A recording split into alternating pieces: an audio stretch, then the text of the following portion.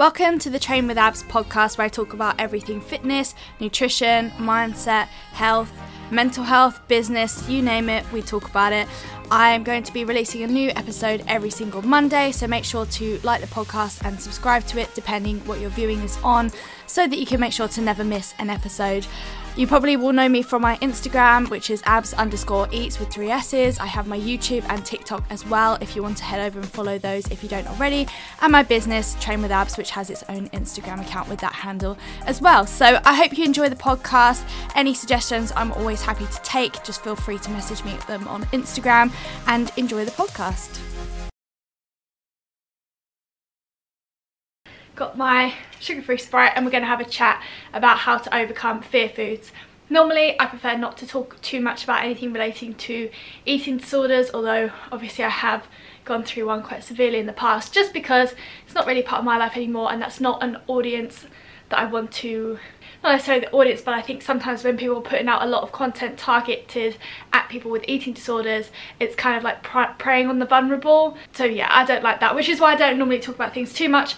But I think fear foods doesn't just apply to eating disorders, but also disordered eating. And I've had so many clients come to me that are still nervous to eat certain things, maybe because they've been told in the past by a different PT they're not allowed to, or that a certain food's going to make them fat, or that they're worried because it's higher in sodium or whatever. So I think it's quite a large topic that has affected a lot of people, so hopefully this can help. I'm going to give 5 things that you can start to put into place to try and overcome fear foods. So let's just get straight into it. Okay, number 1, face them. That's going to sound really obvious, but I think we're reluctant to do it. When it's something that you're afraid of, when it's something that makes you anxious, particularly food, your natural reaction is going to be to run away from it and to not have it.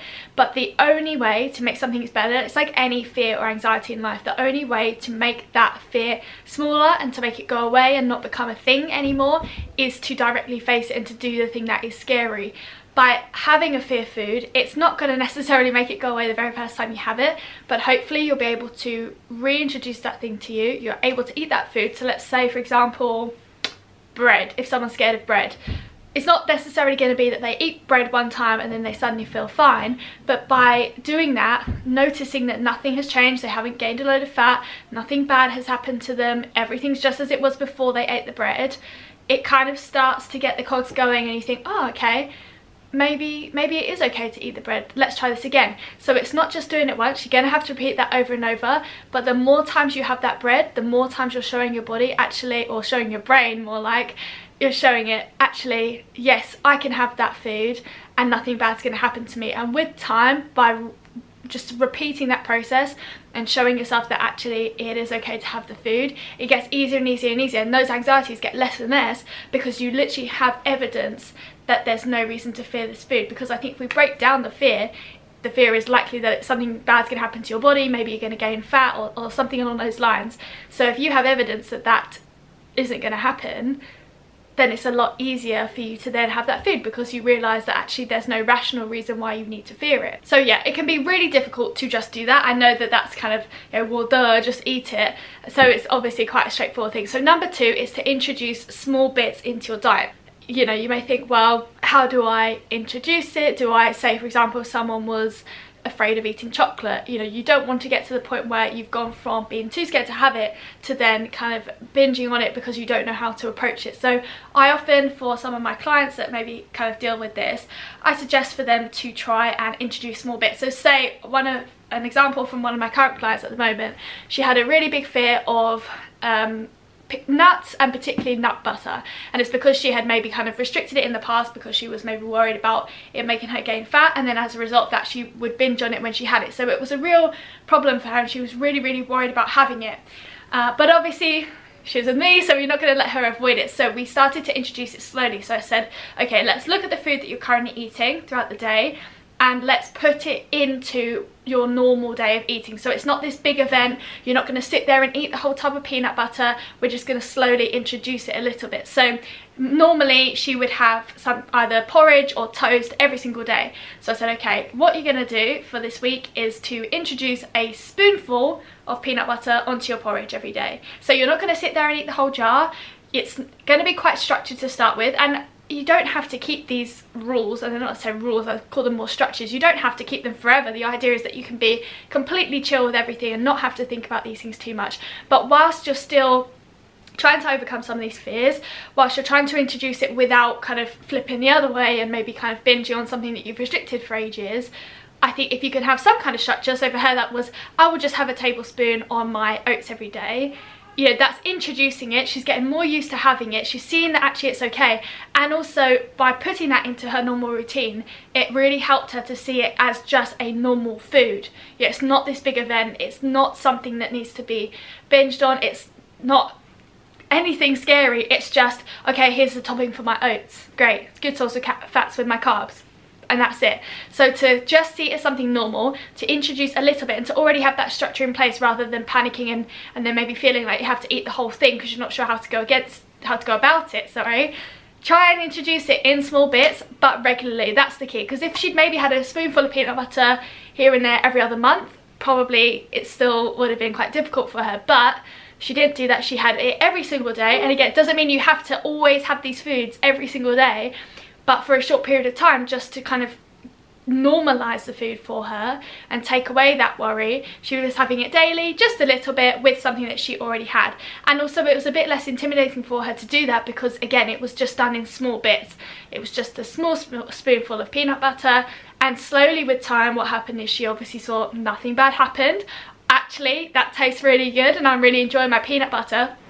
And now, a good couple of weeks or a month down the line, she's able to just incorporate it as and when she wants. So sometimes she does have it on her porridge, but also if she fancies it with a banana in the afternoon as a snack, she can, because she knows she doesn't have to binge on it, because it's not this restricted food, it's not something that causes her anxiety, it's just a food that she enjoys. So now some of that structure can be taken away again and she can just enjoy it. But to start with, small and regular exposure to it was really, really helpful. So facing it is obviously number one, and doing it small regular chunks is also something that can really help, alongside adding it into your normal daily routine of eating. So number three I've already kind of talked about, which is repetition. You need to repeat and keep having these foods again and again and again to desensitize yourself to them. If you're doing it every now and then in a blue moon, yes, that may help, and hopefully you still have that evidence like I was talking about before, where it's like, okay, I had this food, nothing bad happened to me, it was okay. So hopefully that will still help, but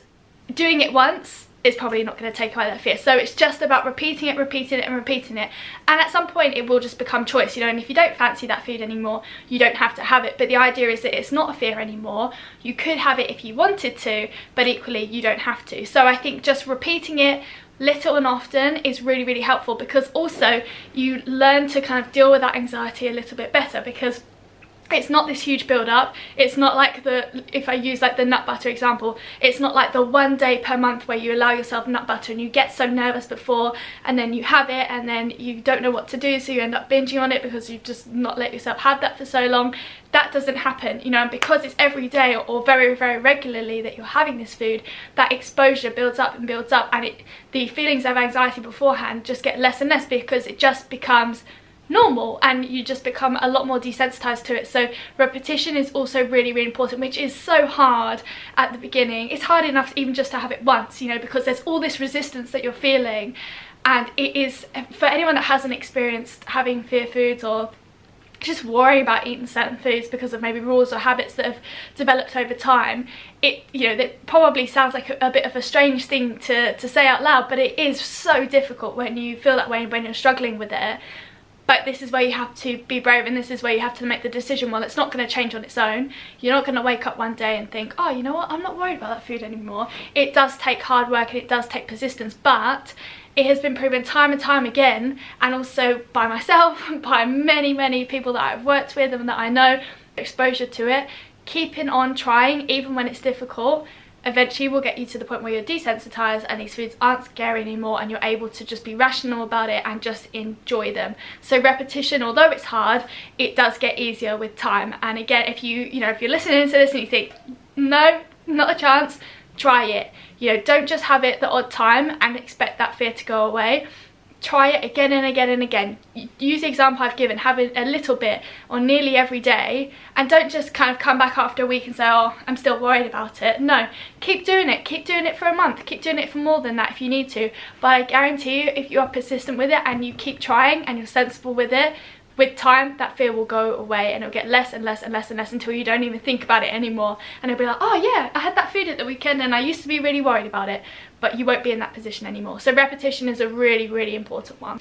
Okay, number 4 is take scary situations or circumstances as opportunities. My clients are probably sick of hearing me say this, but anytime something comes up that's difficult, particularly to do with their relationship with food and stuff, I always say, well, how great is this? We've got a new opportunity. You've got a new opportunity to challenge yourself. Something I always say is nothing changes if nothing changes, and that's true, and that kind of goes for everything that I've said already as well. You're not suddenly going to wake up and your relationship with food be completely changed for no reason. You have to, unfortunately, put in the work first and get yourself to a point where you are in a good position with it, and where you're desensitizing yourself to the food and you're proving a lot of these irrational thoughts wrong. So anytime you're in a situation, say for example, another big one people tends to be a fear of oil. So say for example, you've gone to a restaurant, you've ordered a meal that you weren't expecting to be very oily, and they've put a whole drizzle of olive oil on. You know, natural reaction is to sit there and have an absolute freak out, and be like, oh well, you know, I was already challenging myself with maybe the pizza or the pasta or whatever, the oil on top is just too much. You have to sit in that situation and be like, right, this is good. I'm in a situation right now where I feel really nervous about eating this food. That's great.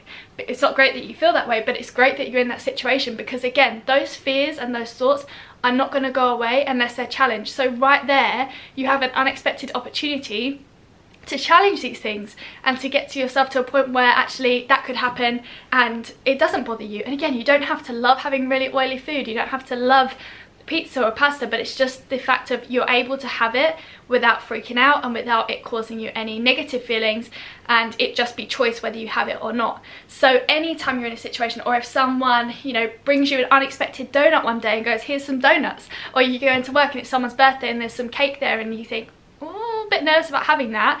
If you feel that feeling of, I am a bit anxious about this, that is a sign that you need to challenge that, and you need to take that situation that might otherwise you feel like, oh, this is so annoying that this has happened to me. Actually, no, that's great that you're put in that situation, because that's an opportunity for you to get one step further towards not being afraid or anxious of these things anymore. So take the challenges as opportunities, embrace them, and create them as well. You know, don't just wait around for things to happen. If you are eating food that you haven't cooked yourself and maybe eating out or not knowing the exact calories, you need to take yourself to go and have food where you don't know the exact calories. If you're worried about having ice cream, grab your best friend and go for some spontaneous ice cream. It's the last thing you're going to want to do, but again, that's a sign that you need to do it, and it's an opportunity for you to make that change so that you're not in this situation anymore. Okay, so number 5, last one. I mean, I'm sure there's more things I can say, but I want to keep this video relatively concise so that you listen to it all. Number 5 is just increase your rational knowledge, because I think a lot of the fears that come about are due to misinformation. Unfortunately, I know myself, when I was anorexic, I know, you know, it did get to the point, unfortunately, where it was a serious illness. But even to start with, there are things that I believed about certain foods because of maybe things I'd seen in the media or things that I'd heard someone else say, and you know, I believed that chocolate was bad for you, and if I ate chocolate then that was going to make me fat. Whereas actually, you know, I could have the same calories in chocolate and the same calories in fruit, and yes, they do have different nutritional profiles, but if we're breaking it down to its simplest form, in terms of gaining or losing fat, it largely does come down to energy balance. So it's more about kind of that than actual what you're eating. There's no food that is bad. There's no food that is going to make you gain fat just because you've eaten that type of food. You know, it's so much more complex than that. But also a lot more simple than that as well. There is no foods that are wrong or bad to eat unless you're like allergic or it's against religious beliefs or ethical beliefs or whatever. Of course, that's a different story. But aside from those things, there is no reason why you have to not have any food. There is no reason to be scared of any food, because it actually is not going to have this impact on your body that you think that it will. So I think learning as much as you can from reputable sources. Obviously there's just so much crap out there even now. Like, I think the industry has obviously come quite a long way, and there's definitely a lot more people speaking the truth about things.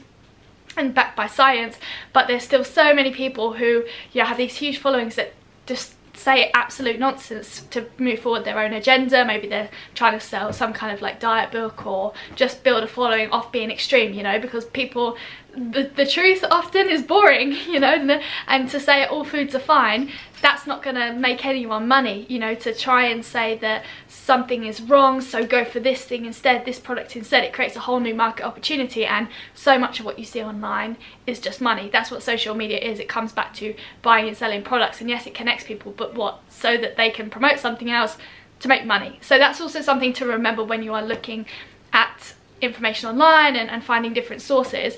But the more accurate information you find, the more you can actually try and tackle these irrational fears with the rational part of your brain. And again, that is really, really difficult to do, but it becomes easier with time. And I think knowledge is power. The more you know, the more you can understand that some of these things don't actually need to be feared.